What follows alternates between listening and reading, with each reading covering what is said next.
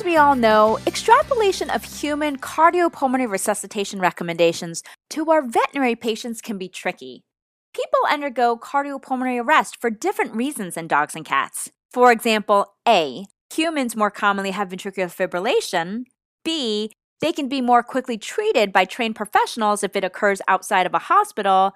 And C, so on. The new American Heart Association, or AHA, CPR guidelines published in 2010 are the most recent human guidelines for CPR, and they have some important changes that we might be able to carry over to veterinary medicine. As for these updated AHA CPR recommendations, the big changes included things like recognition of cardiopulmonary arrest. This should be based on the appearance of the patient, not palpation of pulses. Taking the time to find pulses is now considered a waste of precious time, especially for bystanders performing CPR. If your patient is unresponsive, apneic, or gasping, it's recommended that you should start CPR instead of wasting time looking for a pulse. Less touching, more doing. Another update, focusing on CAB, circulation, airway, and breathing, instead of ABC, airway, breathing, and circulation.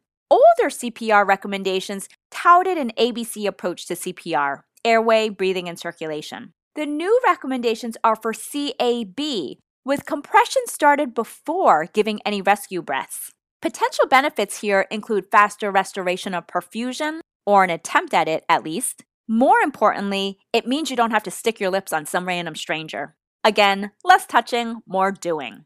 Is this applicable to veterinary medicine? Maybe not. First, most of us don't mind kissing dogs and cats. More importantly, remember that in our veterinary patients, respiratory arrest is more common than it is in people, so establishing an airway is still pretty important.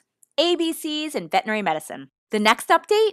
Utilizing your end-tidal CO2 monitor more. This can be helpful for confirming correct intubation. You don't have any carbon dioxide in your esophagus, so this would be low if you're in the wrong tube. And to confirm if CPR is working, you'll see an increased end-tidal carbon dioxide level with return of spontaneous circulation or effective circulation delivery. As for breathing, keep in mind that our breathing recommendations are the same, 8 to 10 breaths per minute.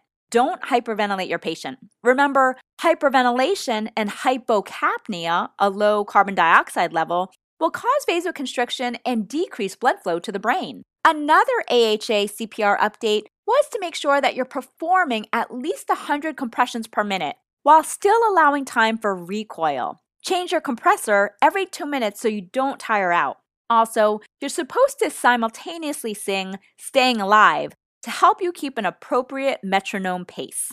For drug treatment, these new guidelines recommend against the routine use of atropine in people since it hasn't been shown to improve outcome. Remember, though, a lot of our veterinary patients suffer bradycardia and vagally mediated arrests, so we may still need to use it. An ECG is ideal. Lastly, if you have to defibrillate your patient, remember ventricular fibrillation and pulseless ventricular tachycardia are your shockable rhythms. A biphasic defibrillator is recommended since it requires less energy and might cause less myocardial damage. 2 to 4 joules per kg is appropriate initially.